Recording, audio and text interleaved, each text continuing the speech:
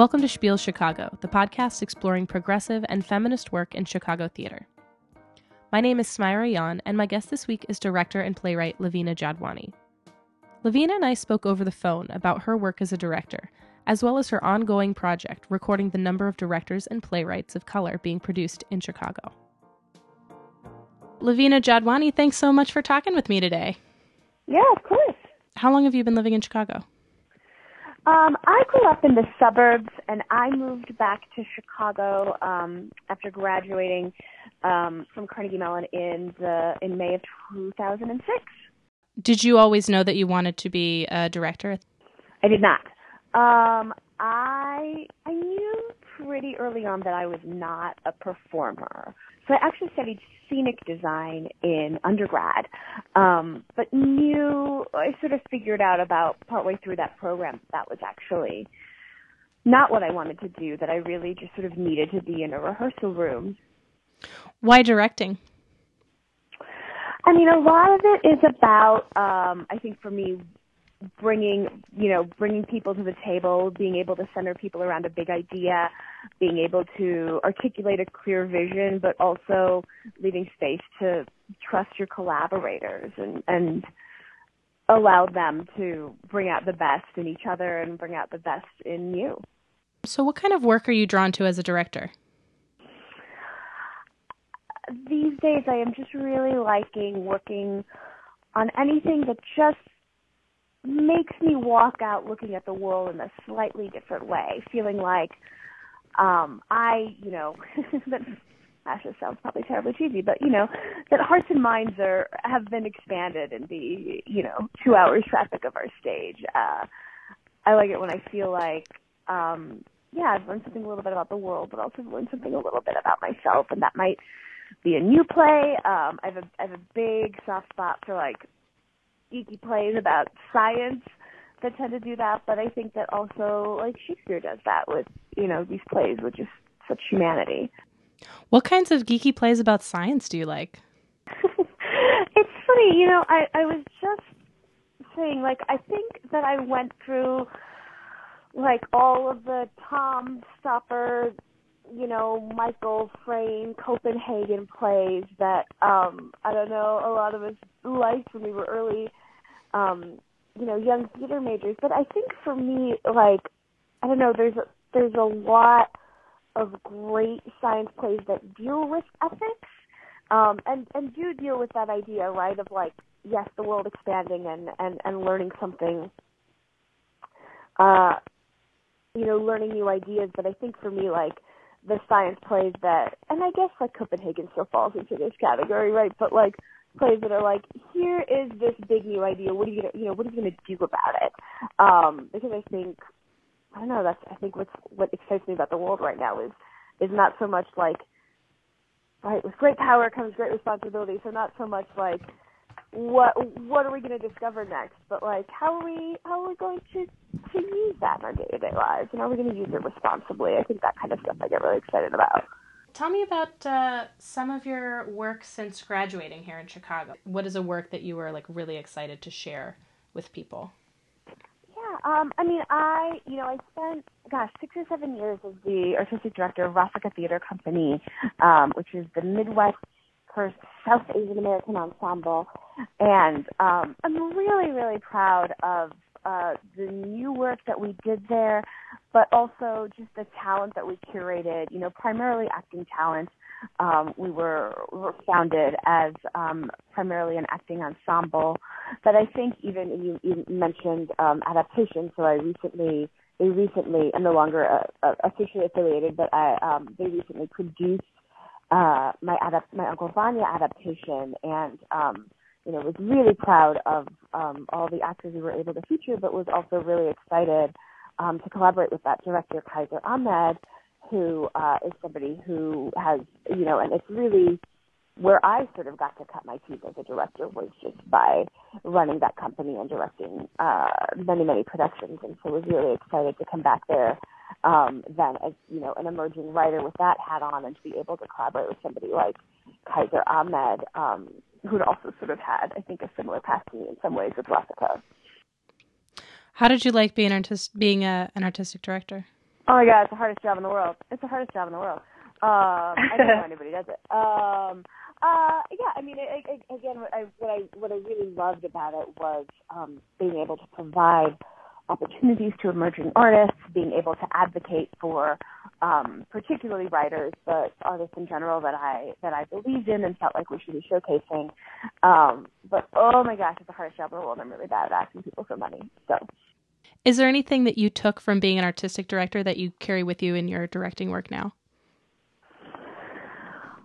I mean, I think you just have to be incredibly generous, and I think, I mean, and I guess that's true as a director as well. I think just being incredibly generous and being really good at saying thank you. So I checked out your website. You have an amazing website, by the way. Thanks, Jared Zimmerman. Hire him. Jared Zimmerman? Good, we'll give him a plug. And so I saw a quote that was on there from the AD of Silk Road Rising. Lavina understands instinctively how to translate one cultural context to another. And he was specifically talking about your writing. Can you speak to that a little bit? How does that play into the way that you adapt plays? I think for me, as both a writer and a director, like I've always been really interested in the art of the mashup. Of the idea of saying, like, here's a thing you know and here's a thing you think you don't, and, you know, let's smash them together and make them have a conversation. And I think for me that's, again, a huge part of that is how I grew up, right, Indian American. But also I think for me just the idea of, being able to build bridges, being able to throw things together that you think, here's the thing you think you know and here's the thing you think you don't, and, you know, let's slam them up side by side and see what happens. I think for me that's just really exciting to do as an artist, and it is. It's how we build bridges. It's how we expand our vocabulary. It's how we share language, and that's something I just get really excited about. Be that like, here's, you know, let's take this Shakespeare play, and, you know, my sort of final production with Rasaka as artistic director was this big, ridiculous Bollywood take on Much Ado that was in part a creative response to a Bollywood take on Pippin that did not feature any South Asian artists that I had some issues with. But also I think, you know, feature a project that featured, you know, my two great loves and two genres that I believe are hugely populous and are meant to be inclusive. And so being able to feature those side by side was really important to me, you know, and just as much as it was important to, you know, smash Taylor Swift into Uncle Vanya and you know, draw the parallels. These are both breakup stories, you know. For Uncle Vanya, I worked on that play a little bit in graduate school, and I think for me, you know, I know that many people have described it as the most American of Chekhov's plays, and that was definitely something that I felt. But I think also just I was at a point when I was in graduate school where, you know, my father's relationship with his family in India had gotten very complicated, and it was one of those, I was working on Uncle Vanya and As You Like It at the time, and just suddenly saw those plays through a different lens because of what my father was experiencing with his family, and it was a little bit of a breakup. Let's talk a little bit about the database that you compiled in December of 2016. Sure. This is a spreadsheet you and I collaborated on? Correct. Yeah. Okay. So I actually didn't tell you this story, I think, properly when we connected via email. But so what happened was my friend Bill James, he and I used to run light boards together at the Illinois Mathematics and Science Academy. He reached out to me. This was like right after Mike Pence had gone to see Hamilton. And he reached out to me and he said, hey, do you have any data about actor representation on Broadway? Because I'm in this like stupid online site with somebody about who's saying they don't want to go see Hamilton because they're taking jobs away from white people. Okay. And I was like, yeah, actually, I do have the thing that you need. And I pointed him towards the APAC, the Asian American it? The Asian American Performing Artists Coalition, I think. But the survey that they had done about actor representation in New York, and was able to go like, here is the exact thing that you need. And in the same breath of saying, I don't love this tool because it, for me, doesn't include, it only includes onstage talent, right? And particularly it doesn't include directors and playwrights, which obviously that's primarily how I identify. So there's some bias there, but I also think, I have for a long time been very frustrated that these conversations don't look at this kind of data more top down, right? Don't include decision makers, but rather just who is featured on the surface. And then I was like, I can do this. It's actually because I was in the middle of saying the reason that it doesn't make sense to me that we don't count this is actually fewer things to count than the number of bodies on stage for the most part, right? Unless you're doing a solo show, generally speaking, the number of actors involved in the production at least equals, if not significantly outweighs the number of writers and directors involved. So that's where it came from. Was I have bitched about this enough times. I should just go up and do it.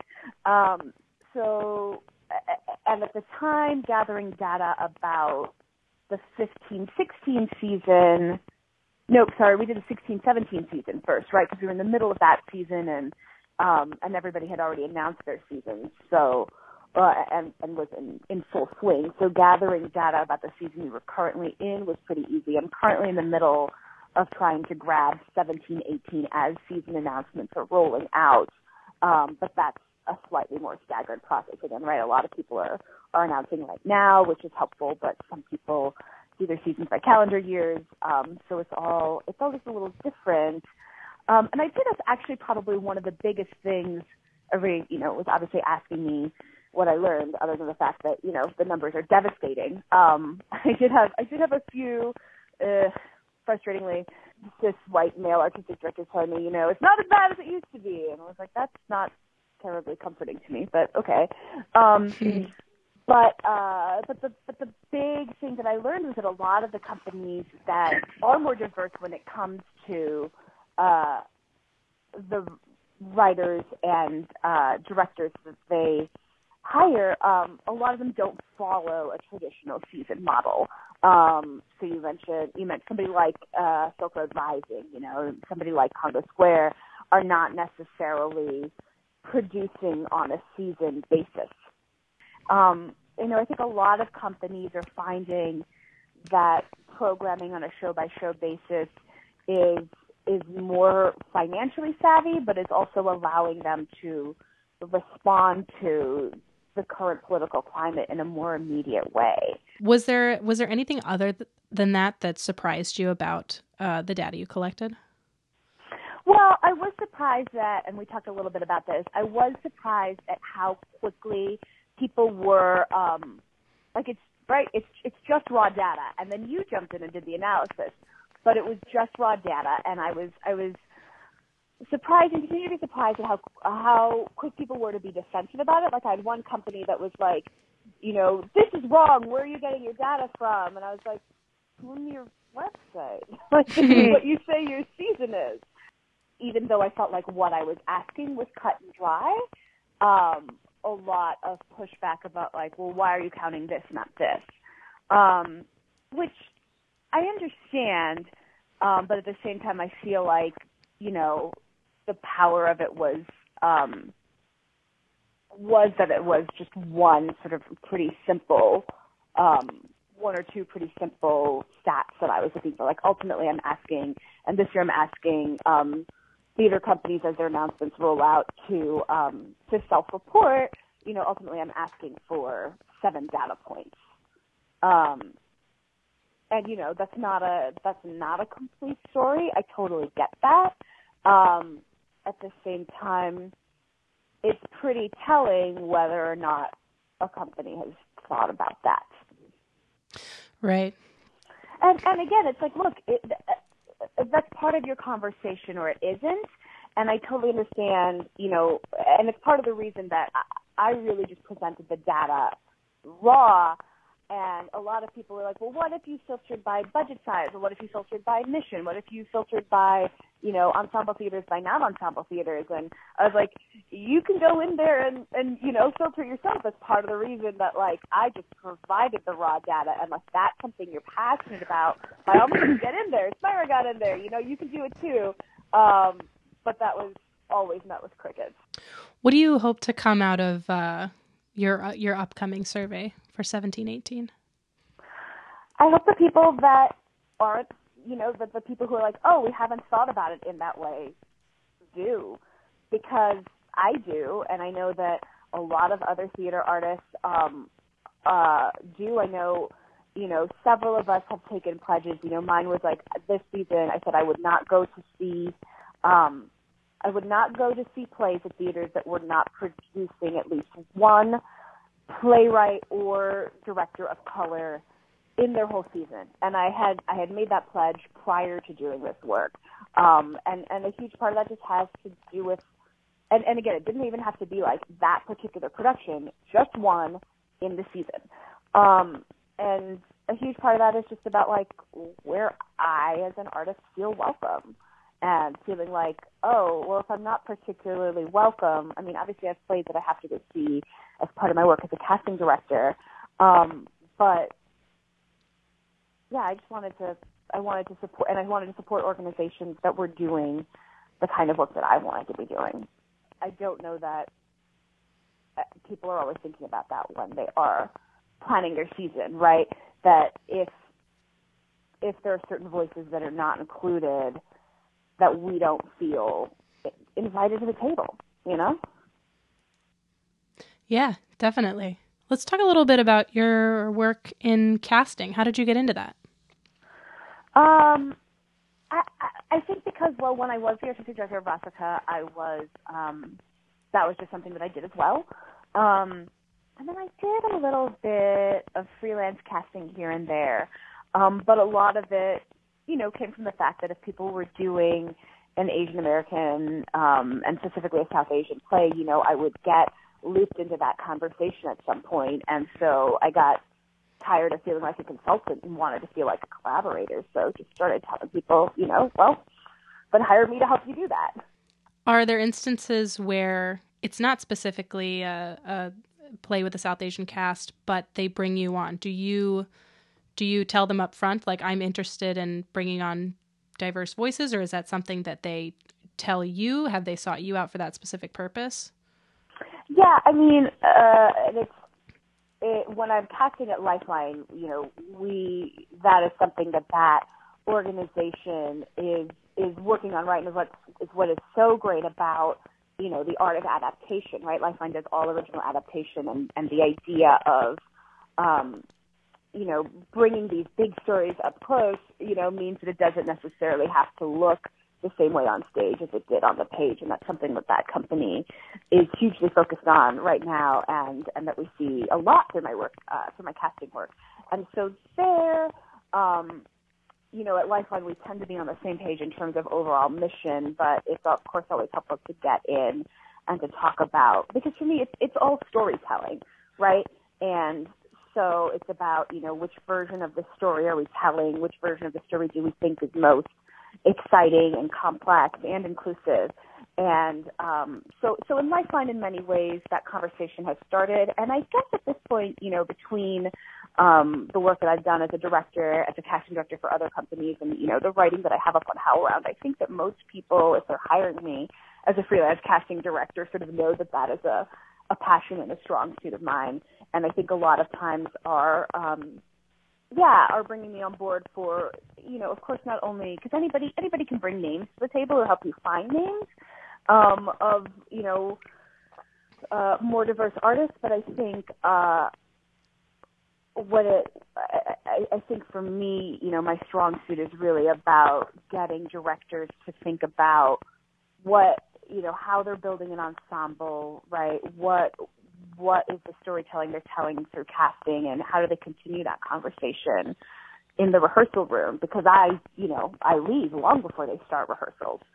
So feeling like we have, throughout the casting process, developed a vocabulary and started to form a story through casting and through the people we're bringing to the table that they can continue to run with. Cool. Very cool. You have a ton of projects coming up. What's up next? Well, so what's playing right now is I've been so fortunate for the last year and a half. I've been working on a new play called Roe, by Lisa Loomer, that's about Roe v. Wade, that opened in April of 2016 at Oregon Shakespeare Festival and then rolled to Arena Stage in January of 2017. And then we just, this past Friday, opened at Berkeley Rep. And that's been an amazing experience. It's been an amazing time to be working on that play. It's been sort of wild. We sort of haven't been able to keep up with that specific issue in this current political climate. It's been hugely empowering. It's been super helpful as a frustrated liberal to have, and as an artist, to have something that immediately relevant to pour your energy into. You know, I was telling the company we do this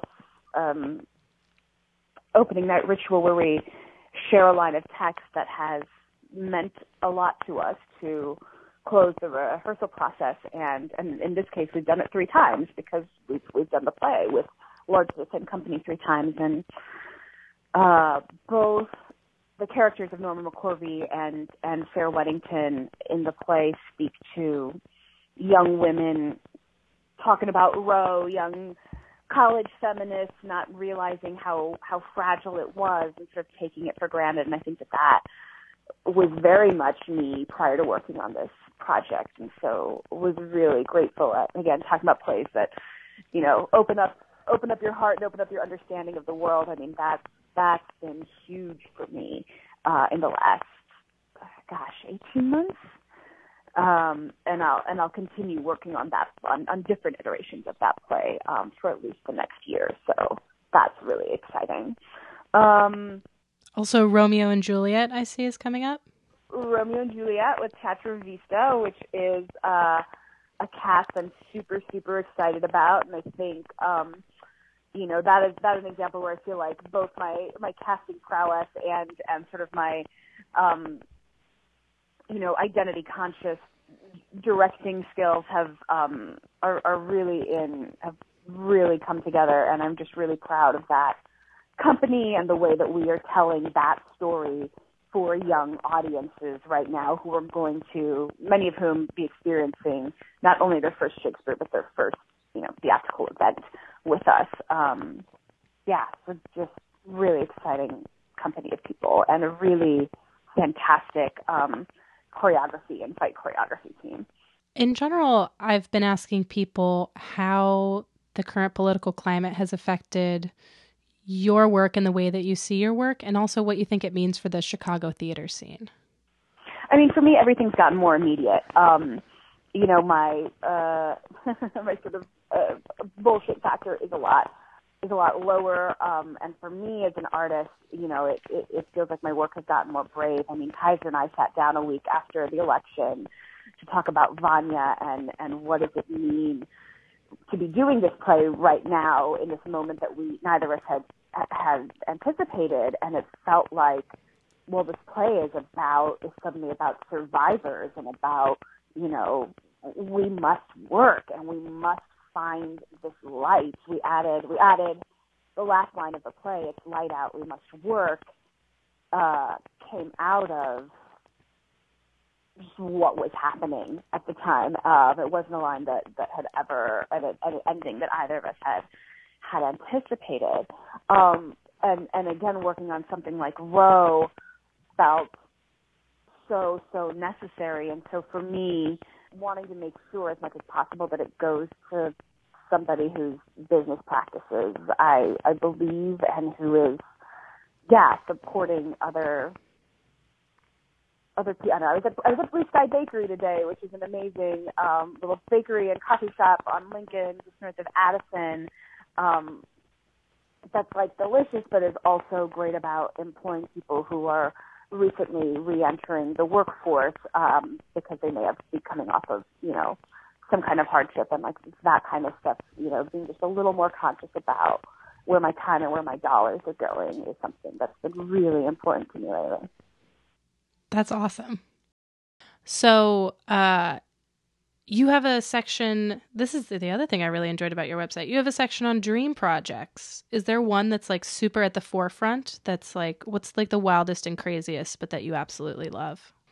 I am foaming at the mouth. I'm so excited about Viet Gone. I've posted a lot about that play on social media. It's a play that I first encountered at Orient Shakespeare Festival, but that is, I believe, on that list on my website and at the top of my list of plays that I would like to direct right now. It's a new play by Cleveland. It was, I believe, published in American Theater last month in February, and it's a play about, he's Vietnamese American. It's a play about how his parents were refugees from the Vietnam War and how they met in the States in the 70s. And I love the play for so many reasons. One is that the way that it uses language, the character of Clee, the playwright, comes out early on and introduces the idea that though his parents are refugees in this play, that they will sort of speak in a sort of standard, unaccented English, but that the characters that we know to be American in that play are going to sort of speak in a broadly accented, hugely stereotyped. I think the first line of American English we hear in the play is something like "Yeehaw, get her done, cowboy," or NASCAR, Botox, freckles. And I think that literary device is so powerful because it just flips the idea of who we perceive as the other in a really, really great way, but also just, as the daughter of immigrant parents who, my parents both grew up in Mumbai, but really met and fell in love here in the States in the 70s. They're immigrants, they're not refugees, but there was a lot about Clee's story that I just fell in love and identified with. And it's just this, tour de force, talk about mashup of styles, and there's, very, very sort of typical to Clee's work, wild action sequences, and there's a dance sequence, and there are raps, and it's just such a full theatrical experience. But I think also for me, every time I saw the play at OSF, I just sort of wept because I thought, oh my gosh, it was such a beautiful production and such a strong cast, and for that many Asian American artists to show off that range of skill sets was deeply moving to me. That sounds fantastic. Yeah, it's a really great play. I hope it comes to Chicago soon. It's playing. It'll be playing up at Mixed Blood in Minneapolis next month. Well, Lavina, this has been great. Thank you so much for talking with me today. Yeah, likewise. Thanks for listening to Spiel Chicago. You can learn more about the things we talked about on this episode at our show page at spielchicago.com. If you have any questions, comments, or rants, you can email spielchicago@gmail.com or tweet at spielchicago on Twitter. If you like what you heard today, please rate and review the podcast on iTunes. That helps more people find out about it. And finally, if you would like to support Lavina and other artists on this podcast, you should check out the artist event calendar on our website. It tells you all about the shows they've got coming up and where you can get tickets. That's all for now. Thanks again for listening, and I'll see you at the theater.